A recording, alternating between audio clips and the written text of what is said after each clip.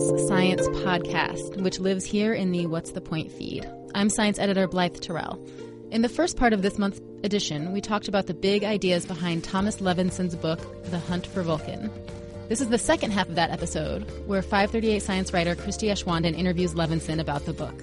Enjoy. Tom, welcome to Sparks. Thanks for having me. This is great. Yeah, it was our pleasure. We really, as you'll hear in our podcast, we really enjoyed the book a lot.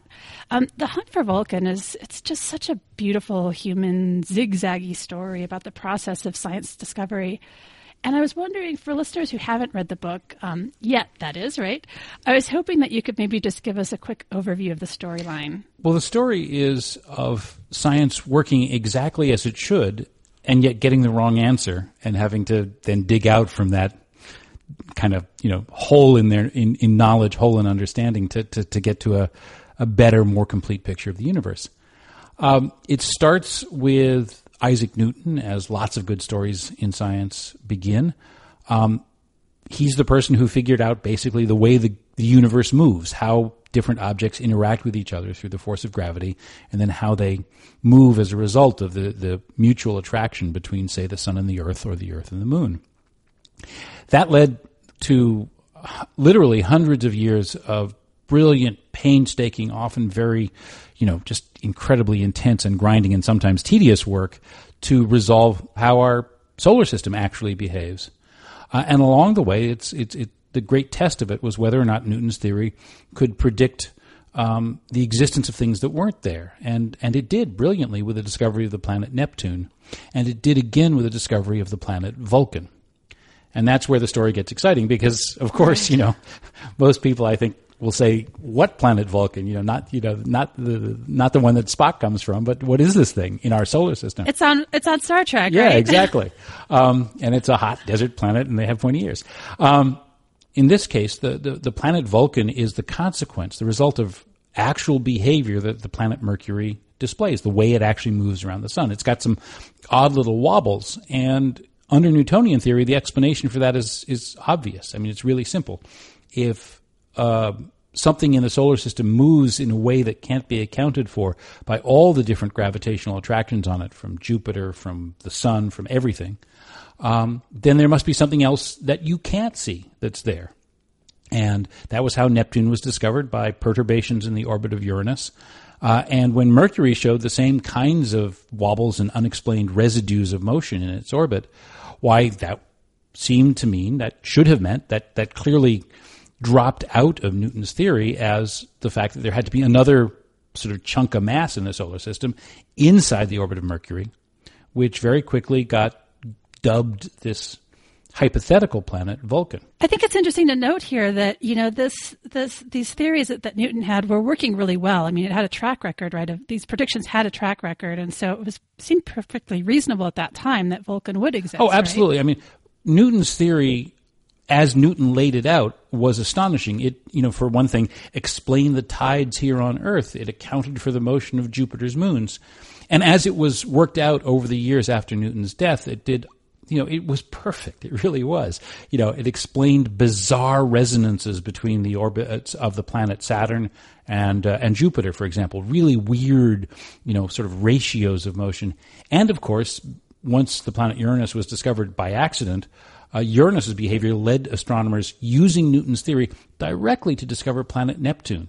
Sort of a planet, as it was said, discovered at the tip of a pen in the calculation. I mean, this is a brilliant success. It just doesn't get any better than that in science. And so when Mercury seemed to show the same kind of behavior, there was 150 years at that point. This is all happening in the 1850s. There's 150 years of precedent there of Newton's theory doing exactly this kind of problem perfectly. Mm-hmm. Mm-hmm. And I think it's interesting to note here, too, that, there's something you said at the beginning, that this was science working as it should, and it just so happened that it led to the wrong answer. But this is just sort of part of the scientific process, right? That's right. And for me, what made this something more than just sort of a footnote in the history of astronomy, or, a little article someplace when something was happening with Mercury or what have you, was actually what happened after the prediction, after an astronomer, French astronomer, great French astronomer, the discoverer of Neptune, in fact, a man named Leverrier, did the calculation that suggested that because of Mercury's behavior, Vulcan should exist. What happened was, of course, people started looking for this hypothetical planet. I mean, Leverrier had, in fact, conjured Neptune out of the sky. So when he said there's something else up there, people took him seriously, and they started to look. Again, all of this is absolutely standard, perfectly ordinary, the expected way science should work. But what came next wasn't. What came next was people started discovering Vulcan. They started finding it. And there were something like 10 or a dozen plausible-seeming observations of Vulcan between its predicted existence, 1859, and about 20 years later. I mean, people really thought it was there. And, up to a point, even that's sort of ordinary. These are very difficult observations. At the edge of your knowledge, you always, try and find something more. And sometimes, just in the nature of the beast, you're going to get it wrong, and you'll correct it later. You'll try to re-observe it or something, and it won't be there, and you'll eventually come to the conclusion that it wasn't there. Right. And that's what happened. That's what happened in Vulcan's case. After 20 years, there was actually another great eclipse, and during that eclipse, a bunch of very serious professional astronomical expeditions were sort of placed along the track of the eclipse, and some of them were actually setting out to try and definitively solve the problem, to observe Vulcan if it was really there. And in this eclipse actually was the last great discovery of Vulcan. One of these professional astronomers was convinced he saw it and told the papers and announced that it was there, and everybody else did not. And that was when the that was when the astronomical community decided, no, we're really just kind of deceiving ourselves when we think it's there. It's a sort of confirmation bias kind of situation. And, again, you can see this as just sort of part of the ordinary process of science. And maybe that's not such an extraordinary story.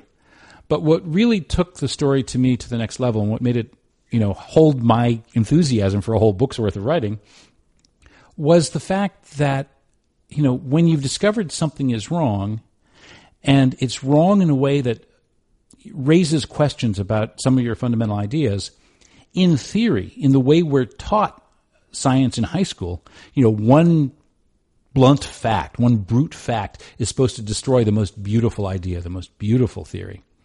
And here you had the most important theory in the history of science, Newton's, law of universal gravitation and theory of motion. And here was something that didn't work. So I think it's interesting here. I feel like one of the sort of arguments that you're making here is that the unexplained sort of invites discoveries, right? If you're a scientist, you should really be drawn to those places where things aren't working as expected. Like, isn't this the frontier where new discoveries are made? Absolutely. I mean, you want to know, it's in the gaps that the great stuff happens, right? You want to know what goes on beyond where the limits of your knowledge may be. And that's the way we always tell it. It's kind of the poetry of science. But the thing I found both doing this book and then thinking about its implications and trying to match it up to contemporary situations is that's really not how human beings work. If a theory really works, I mean, that's the thing is, Newton's gravitation really works. The standard model of particle physics really, really works. It covers everything we can observe. And, so I think there's a natural habit that probably is a good guide most of the time, that when something shows up that seems to mess with that, the assumption is that it's an error, or you've made a mistake, or there's, your instrument is busted, or whatever it may be. Right. And so it takes a great deal, I think, to overcome the, kind of intellectual inertia of working within a very well-established body of science. But even there's this, the thing about the Vulcan story is after Vulcan was dismissed, after people agreed that Vulcan wasn't there was really no one in the astronomical community, in the physics community, for, 40 years who thought that this particular anomaly raised a real question about Newton's gravitation. And, at some point, you do kind of have to ask, what does it take for you to, what do you have to have in order to challenge a successful and well-established body of ideas. Yeah, and I think this is a really important question because it really gets to the heart of, how do we know when to change our beliefs, right, or to change our theories? And, the thing that makes science so powerful is that it's self-correcting. But what you really show in this book is that self-correction may take many lifetimes, right? It's not something that necessarily will happen, over the course of one scientist's career even. That's right. I mean, one of the fun things I did while working on this book was look at, websites for science fairs and like professors' websites about sort of, the scientific method for undergraduates. And they really all say something basically like this. You have a hypothesis, you set up an experiment or an observation to test it, and if the experiment doesn't come out the way you expect, then you have to go and revise your hypothesis. And it's kind of like this picture of an extrude, like a food processing machine. You stick raw material in one end, you grind the handle a couple of times, and out comes processed knowledge or processed horrible sausage or whatever. That's really just not the way human beings actually think or change their minds. And what really, in the Vulcan story, became very, very clear, and I think it probably applies to a much wider range of problems that human beings try to solve in science and maybe beyond, is that, the notion that just facts will change your mind about something important, change your mind about a scientific theory or what have you. And again, right. I think we're living in a time that's kind of a demonstration of that, aren't we? Yeah. Facts alone don't do it. What has to happen, or what had to happen for Vulcan, is not that there were new facts. I mean, the facts never changed. Mercury did what it did, and Vulcan wasn't there. That was true for decades. But what did change is Albert Einstein came along, and he came up for reasons that had nothing to do with this particular, seemingly minor problem at the corner of our solar system. Just working for his own reasons, he came up with a new theory of gravitation, which we now call the general theory of relativity. And, it's a completely different sort of cosmological picture. Newton imagines gravity as a force tugging between two bodies. Einstein imagines gravity, describes gravity as the, changes in the shape of space-time that are driven by the presence of matter and energy within it. It's a geometrical picture as opposed to a dynamic force-driven picture. It's a very odd idea. You have to get your head around it. But once you have that idea, once Einstein worked the implications of this out mathematically and rigorously, he was able to show that the reason Mercury behaved as it did was not because there was another mass lurking between it and the sun, but because the presence of the sun created this big dent, this deep well in space-time, and that what we were observing in Mercury's orbit when we just looked at it was Mercury rolling around the sharply curved area of space-time close to the sun that we don't really experience much further away from the sun, say, here on Earth. Right. I always kind of think of it as like a marble sort of spinning around, into, some sort of vortex or something. That's right. I mean, the standard way you picture it is you imagine a trampoline and you stick a bowling ball in the trampoline and there's the trampoline gets a dent. And, the Earth is far enough out, so it's still in the flat part of the trampoline, but Mercury is right down there, close to the sun in the dent, and its motion changes because it's rolling around a much more sharply curved area of the trampoline or space-time. Than we are. The broader picture of general relativity was really tested by that one calculation. It showed that, it could explain Mercury, and then there were further tests like the bending of starlight around the sun, which was observed a few years later and so forth. And we now accept that general relativity is the current best description of gravitation in the universe. Probably not the last one, but certainly currently the best one. And it supersedes Newton's. It corrects Newton's. That's wonderful. But the point here is that it wasn't the fact of Mercury's odd behavior that drove the creation of a new theory of gravity. It was, really a problem Einstein was trying to solve to make his theory compatible, his theory of special relativity, his new ideas about motion compatible with what was known about all kinds of other things in physics. And it took a new theory to replace an old theory, not new facts to undermine an old theory that then produced, the impetus to create the new theory. Right. I thought it was really interesting too, the way that, Einstein came in and sort of solved this problem, even though it hadn't been, his intent wasn't that he was going to finally figure out this Vulcan thing, right? Like this was really, in a way, it was serendipity, but it was also just sort of new ideas coming in and sort of standing in for old ones and new observations and new theories coming in to overturn the old ones, but not even necessarily, it's not necessarily that old ideas are completely overturned. Sometimes we're just sort of rejiggering things, right? And I felt like one of the central problems that you really examine in the book is sort of this question of, when you have this theory or this idea, and then you have these new observations or new data that are coming in and contradicting it, like how do you interpret it?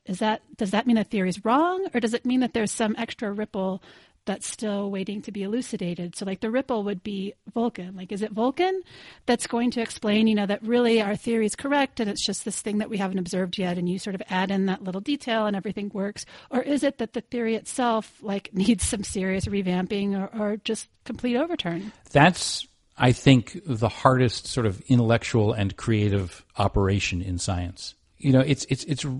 It's easy, in quotes, because of course it's actually technically incredibly difficult, but it's easy to make an observation or a measurement or an experiment.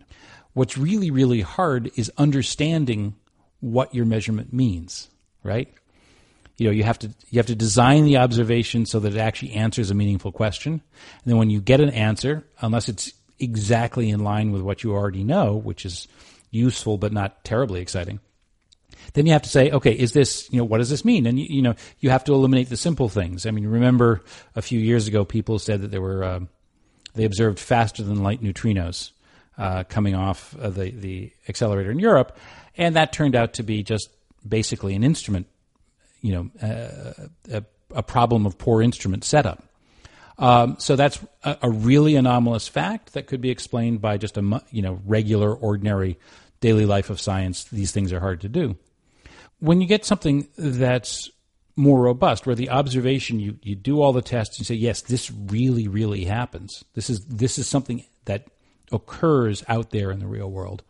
You still have this huge problem of explaining how this thing could be. And I think always the first impulse is to incorporate it into an existing framework, maybe with minor changes, which in fact people tried to do with Vulcan. They tried to see maybe the gravitational law isn't an inverse square law, the masses over the distance between them, the square of the distances between them. Maybe it's not 2 in that exponent, it's 2.0001, whatever, some very minor correction. Not beautiful, but not inherently unreasonable, except it doesn't work, because if you do that to fix Mercury, you get problems elsewhere in the solar system. Right, but it's kind of the first impulse, though, right? Is that you have this idea, and so when things don't work, I mean, it seems reasonable. It's probably not wrong to try and make it work. It's when you find yourself really forcing things because you're so attached to this theory, right? And this sort of makes me think of this thing that occurred to me while I was reading your book, and that it's just that we think of science so often as this thing that's just very concrete and hard and fast. But I think that the best scientists aren't just good at collecting data, right? They have a knack for sort of understanding how to interpret this. And there's sort of this art to science that I think is sometimes underappreciated. Would you agree with that? Oh, very much so. I mean, when you read scientists sort of talking among themselves, as it were, right. there's this continuous talk of you need to have good ideas. You need to be creative. These things come to me when I'm imagining stuff. The technical side of science is very difficult. You have to know, for certain sciences, lots of math. You have to be very good at collecting things, perhaps, or you have to have really good measurement skills, or in some difficult kinds of science, like say the study of gravity waves, none of the technology needed to measure a gravity wave exists off the shelf. So if you want to be a physicist of gravity waves, you have to be a really good electrical engineer as well, or optical engineer, what have you. Right, and there's a technical side, right, to this stuff that's important to note too. That sometimes an important step in science that isn't sort of appreciated, when we're looking back, is the extent to which tools and measurements and sort of the technical aspect of figuring out the right instruments can be really instrumental, to making these discoveries. Not just having an idea, but figuring out the right way to measure it and the right way to find it. Absolutely. I mean, the key here is there's this continuous interplay, and the creativity can go very much into the designs of the tools of science, but the creativity is also in sort of understanding what the right problem might be, or what the right way to frame the problem, or in a case like Vulcan, thinking about not so much the specific problem of Vulcan, but the much larger problem of understanding what it is that gravity actually is doing in the world. Einstein's objection to Newton's gravity wasn't that it didn't explain Vulcan. It was that it basically created a contradiction with his ideas in special relativity, including the idea that the speed of light has a fixed finite limit. So, it's a very fast speed, 300,000 kilometers or 186,000 miles per second, but you can't go faster than that.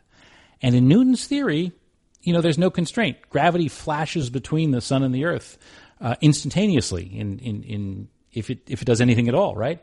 And so it was contradictions like that motivated Einstein to say, okay, I think special relativity is right. It really works. It does all these wonderful things. I can apply it to electromagnetism. I can apply it to all the things we see in nature except gravitation.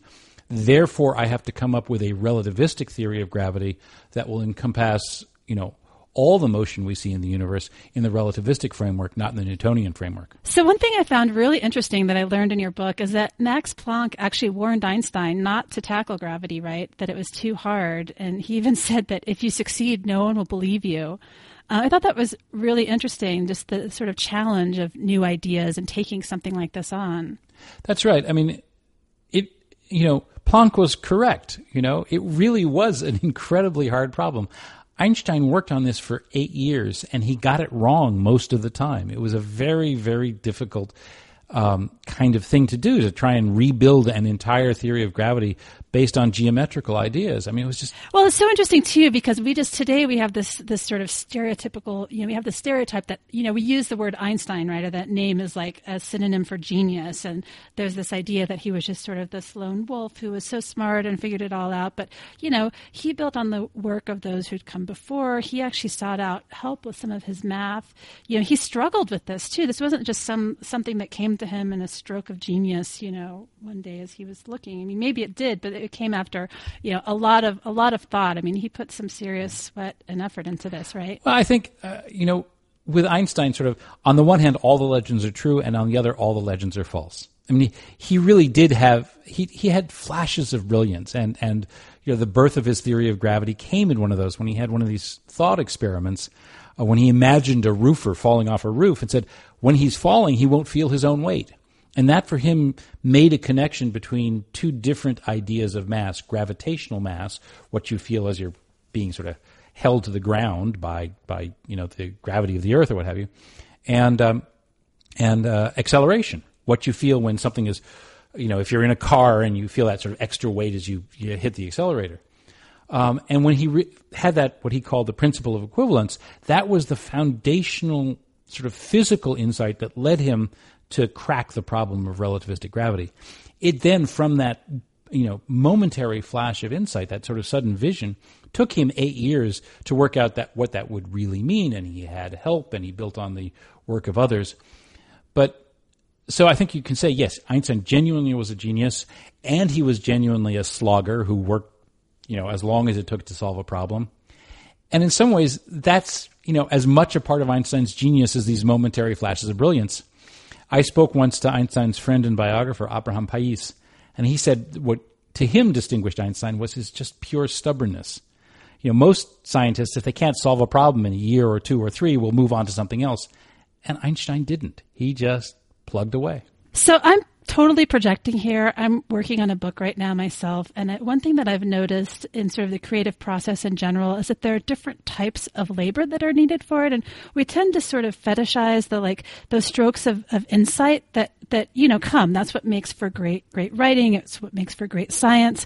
But those are, in between all of those are sort of the hard toil and execution and the slogging away and sort of, you get this great idea. And so Einstein had this idea, but then he needed to figure out the math and do all that hard work to make everything fit in together, right? And you had this great quote in the book that I actually wrote down here, and it's Einstein saying that the state of mind that enables someone to sort of do this kind of great science is a quote, akin to that of the religious worshiper or the lover. The daily effort does not originate from a deliberate intention or program, but straight from the heart. And to me, this sort of spoke to this. For myself, I call it the obsession of just latching on to something and not being able to let it go, and it's sort of always there, and you're thinking about it and sort of turning it over in your mind. Am I getting this right? Is that how Einstein was feeling, and have you felt that yourself ever? Yes and yes. I mean, Einstein, I think, really felt that. He said things like that several times in his life.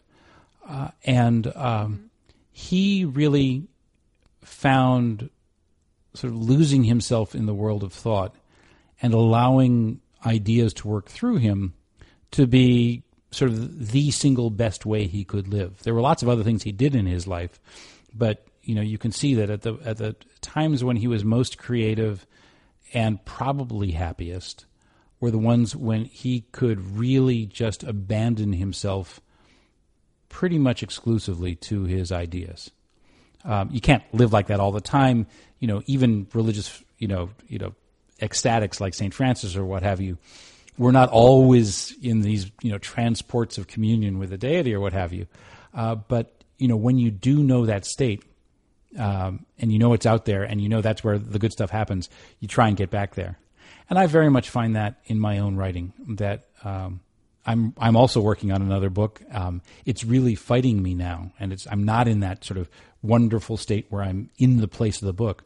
Writing The Hunt for Vulcan was like that for the entire time. It was the happiest book to write I've ever had. It really shows. I mean, it's just so contained, and it's so, it's a slim book, right? It's not a long book, and it sort of occurs to me that you really sort of nailed this, getting it the right length and sort of figuring out for any kind of project like this, right?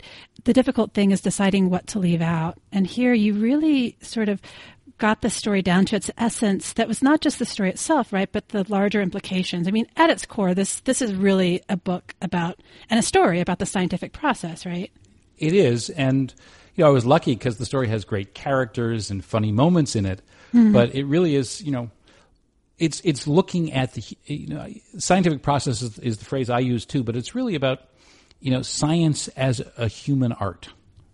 It's not about science as I love that phrase. It's not about science as these idea, this body of finished work that we drill into sometimes disinterested high school students. It's not about science as a body of results we use to build useful things with.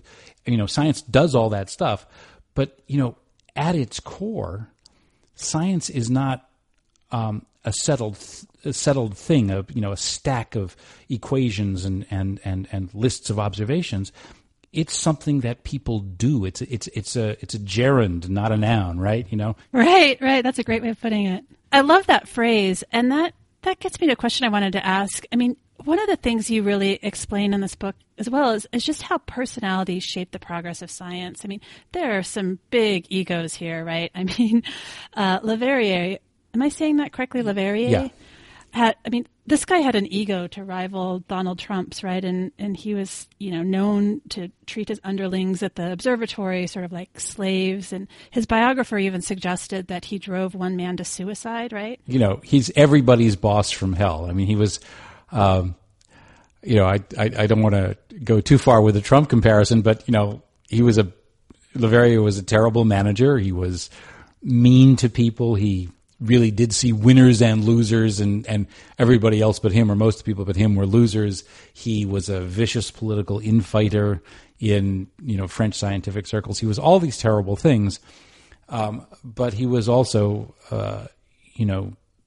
the most exceptional mathematical astronomer, quantitative astronomer of the middle of the 19th century. I mean, he really was very, very good at one particular aspect of his job that turned out to be, incredibly powerful for solving certain kinds of problems. Right. And I wonder, I mean, there were so many big egos here and conflicts, and I wonder, is having that sort of big ego an impediment to scientific progress? Are there cases here where it could have helped? I think that we sometimes overthink science as a place that needs not just skills and knowledge and intellectual capacity, but very specific kinds of people. It turns out, if you look at sort of everybody who does good work, you have the full range of human personality types.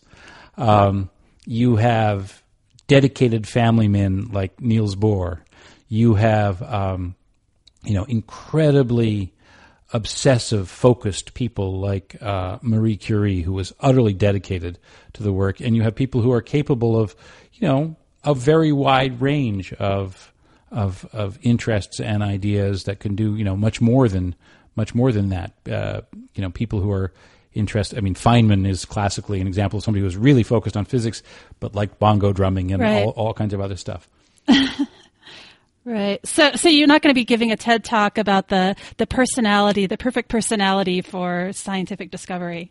You have this range of personality types that in science that match what you'll find in the general public, the humanity as a whole. Science, any person can conceivably be a great scientist. It's not clear that you need to be this, incredibly huge ego. It's my way or the highway. Sometimes that can be incredibly important. I mean, Einstein had a very powerful ego, and he really dedicated himself to doing his problems really without fear or favor for what other people would say. And that led him to do brilliant work for 20 years. And I think a lot of people would say it led him to do very little important work for the last 20 or 30 years of his life. So even in a single lifetime, the same personality type can lead you to great things and lead you to a backwater. Marie Curie was focused and intense. Feynman was focused and intense, but he also played the bongo drums and hung out in strip clubs. So, this is a human endeavor, and all the glories and ailments that human beings are heir to can be found in very successful scientists and the not so successful ones too. I mean, remember, there's half of all scientists are below average, right? It's the old joke. So it's right. That's right. That's right. I think this gets to an interesting point though, and that is that we do have this tendency to want to think that there's some secret or some personality secret, and it reminds me of the way that people, when they were looking for Vulcan, were so easily led astray, and how we sort of can be so hindered by our romanticism sometimes of things and how we want them to be. So I'm thinking in particular of how Leverrier, each time he retold Lescarbault's tale. So Lescarbault was this gentleman physician in the country, right, who was also an amateur astronomer who claimed that he had found Vulcan, and he managed to convince Leverrier. And sort of each time he retold the story, it became, even grander, and it became this sort of hero's epic. And I just wonder, what made it so easy for people to convince themselves that they'd seen Vulcan, and there was this whole like planet fever, right, that sort of struck at this time. That's right. I mean, I think we forget, as we should. I mean, it's a long time ago, but the discovery of the planet Neptune was a huge cultural event. I mean, a world-spanning cultural event. The idea that human reason, working just with a few observations of a very distant object, Uranus, and dedicated and brilliant calculation, could conjure up a whole new, member of our solar system, a real, it's sort of like a change in the environment in which we live in this sort of grand sense, but that you could do that out of the power of the human mind. That in the middle of the 19th century was an incredibly powerful, just sort of affirmation of possibility. I think it's a legitimate comparison to say, when Apollo 11 landed on the moon, that was a globally significant event. Lots of people saw it, were moved by it, saw a difference in human possibility. Neptune was kind of like that. And when you flash forward and you have the same person who experienced that triumph, whose life was transformed by having made that discovery, coming up with a very similar thing, I think for Leverrier himself is, so what do you do for an encore after you discover Neptune? Well, you do it again, and there's Vulcan. I mean, Vulcan was very important to him personally, clearly. And I think that for the people who then sort of took his results and went out and looked for Vulcan and persuaded themselves that they had seen it, I think something of that sort of sense that, human beings are capable of conjuring up worlds out of whole cloth. I mean, that's such a grand thing. It's such an exciting thing. We have that kind of excitement now in a I think, more diffused way, because everything is more diffused in today's media environment. But with exoplanets, I mean, when somebody proposes Planet 9, this giant planet that's supposedly on the far outskirts of our solar system, that's exciting. When we discover the possibility of liquid water on planets around other stars, which there's been some news about lately, that's exciting. The idea that we may expand our the biological universe we live in. These are amazing things, and they move people, and you want them to be true, right? Right. That gets at it, right? It's like we want so much for these to be true. We want to see these things, and that can be so compelling and so powerful. It's, people do science for all kinds of reasons. I mean, I think the one I've heard most often is when you make a discovery, big one, small one, it doesn't matter, that scientist knows for a little while something that no one else in the world today, no one else throughout all of history has known. And, that's a better drug than you can get from out of any backyard lab. Let me tell you. I mean, it's just, I imagine. Yeah. I imagine. Yeah. So Tom, I wanted to ask you about your own interest here. What was the genesis of this book? Because, the story was out there. It was known. It wasn't like you're the only person to know about Vulcan. And yet you've turned it into this delightful form, which really, as I said earlier, contain these lessons that really transcend the story itself. I guess really what I'm asking is, Tom, how did you catch Vulcan fever? Well, it was really quite simple. I'd spent a lot of time working on Einstein. I made a 2-hour. I wrote and co-produced a 2-hour Nova film about Einstein. I then wrote a long book about Einstein, and Einstein clearly plays a role in this story. And what happened was, while I was working on my book, I got to the point where Einstein has finally, after 8 years, got to his final form of the theory of relativity. And just before he puts the last finishing touches on the theory, he does that calculation to find the orbit of Mercury just dropping out of this new theory. And he wrote to friends, and I dug this up as I was doing my research, that this seeing Mercury's orbit come out perfectly just from his equations moved him to, he said he had palpitations. I mean, his heart shook in his chest, and he couldn't work for a couple of days and all that, And when I read that, I said to myself, that, Einstein was a pretty unemotional. I mean, I think he was a very emotional guy, but he didn't express emotions. He didn't write them down that way very often. And so I said, that's strange. Why would, a quite simple, relatively speaking, calculation and, a seemingly minor thing, this sort of wobble in this planet Mercury, why would this move him so? And, when I was working on all that Einstein stuff, I didn't really have time to dive deeply into it. But I stuck that into my hip pocket. And, literally 10 years later or more, I came back to it and said, I haven't answered my question yet. I want to know. And that thread pulled me back into the story of Vulcan directly. Oh, that's so interesting. Yeah. So that you sort of went through that process you described earlier that Einstein said of just, spending time, having that idea sort of, percolating in the back of your mind, right?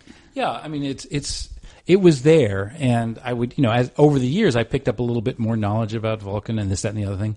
But I really hadn't dived into the roots of the story. I didn't know anything about 19th century astronomy. I didn't know the details. I certainly didn't know that, Thomas Edison was an eclipse hunter, or all the funny little grace notes in the book. But the fact that I couldn't explain to myself why Einstein got so excited about this one, in some senses, just really incredibly minor note in his, extraordinary career. That's what it just sort of tugged at me.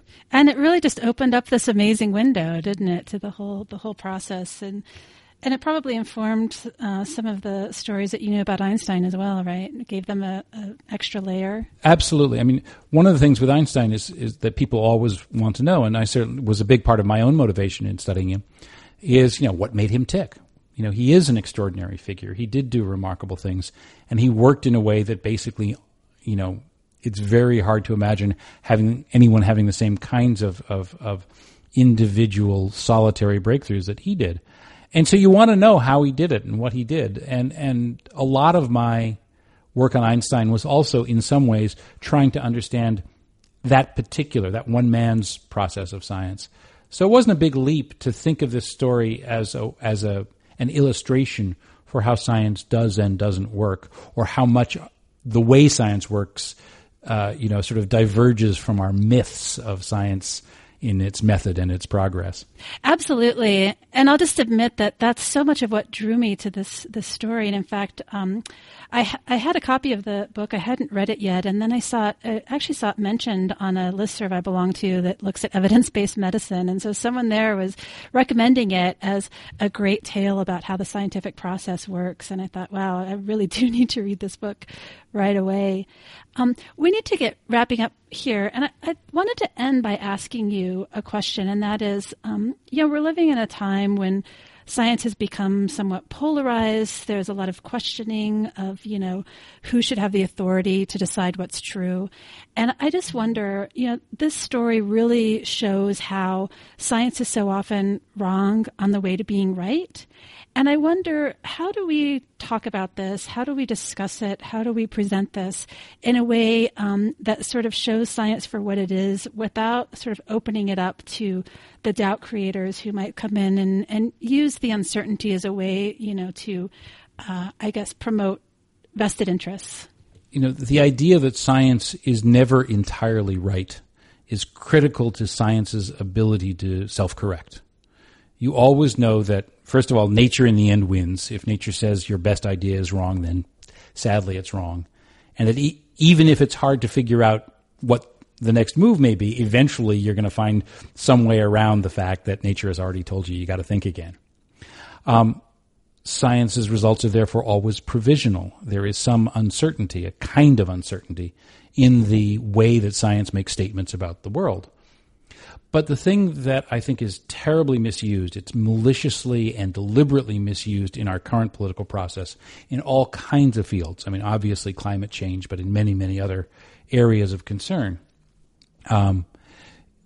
is the idea that because the limits of science, the edge of our knowledge, is always inherently provisional and uncertain and subject to revision, that we don't know the things we really do know, right?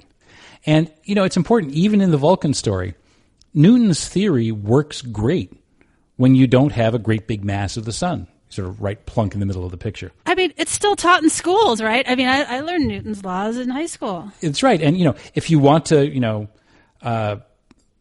explain an apple's fall, Newton's theory will, Einstein's theory is more formally correct, but Newton's theory will actually solve you the problem much more quickly and for your purposes just as accurately. If you want to shoot a cannon, Newton's theory is what you use. You don't use Einstein's, shape of space-time to figure out where the cannonball is going to land. If you want to send, astronauts to the moon, you send them with Newton's theory. You don't worry about the curvature of space-time between the Earth and the moon. The things we know, we really know. We really know in climate change that carbon dioxide is a gas with certain physical properties. Those properties, include transmitting visible light and absorbing infrared light, which is what drives the warm. Which is what gives carbon dioxide its capacity to change the energy budget of the universe and energy budget of the Earth and warm the surface of the Earth. We know that really well. We know how much carbon dioxide is in the atmosphere and how that's changing. We know that really well because we measure it directly. Those things don't go away because the finest details, the question of how much sunlight the clouds bounce back to the sky and this kind of thing, are not as as firmly known. And so the use of uncertainty to say all of science is uncertain is a rhetorical trick used by people for political or financial, political purposes or financial gain or what have you, and obscures the fact that while there is always things we don't know, there are always provisional facts that we think we know but aren't sure of, and there are always mistakes that can be made. There's lots and lots and lots of stuff that we really understand really, really well. The mobile phone that sits in your pocket knows where you are because general relativity is rock solid at the levels needed to help, GPS systems work, right? It's not, yes, we don't have an ultimate theory of gravity. We haven't resolved gravity in quantum mechanics, but that doesn't mean that our current theory of gravity isn't really, really good for all kinds of practical things we do here on Earth right now. And that's true across, all the types of endeavor that scientists are, working on every day. Right. Yeah. Maybe we should just make a new rule that if you're going to deny science, you can't use any of it either. Right. That might change some people around. Huh? So, Tom Levenson, thank you so much for being here. It's been such a pleasure talking with you today. Thank you so much. It's been great.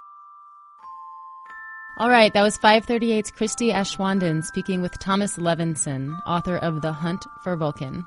Our next episode of Sparks will feature a discussion based on a book called Flavor, The Science of Our Most Neglected Sense by Bob Holmes. We encourage you to grab a copy and read along with us. Thanks to our producers Chadwick Matlin and Jody Avergan, and thanks to Tony Chow and Jorge Estrada for production assistance. Katie Ferguson was our editor. Thanks to Annie Chelsea for help with this episode. The What's the Point music is by Hrishikesh Hirway. As you know, we do this podcast every month in the What's the Point feed, so please subscribe now so you don't miss an episode and help spread the word. And let us know what you think by emailing podcasts@538.com. I'm Blythe Terrell. Thanks for listening.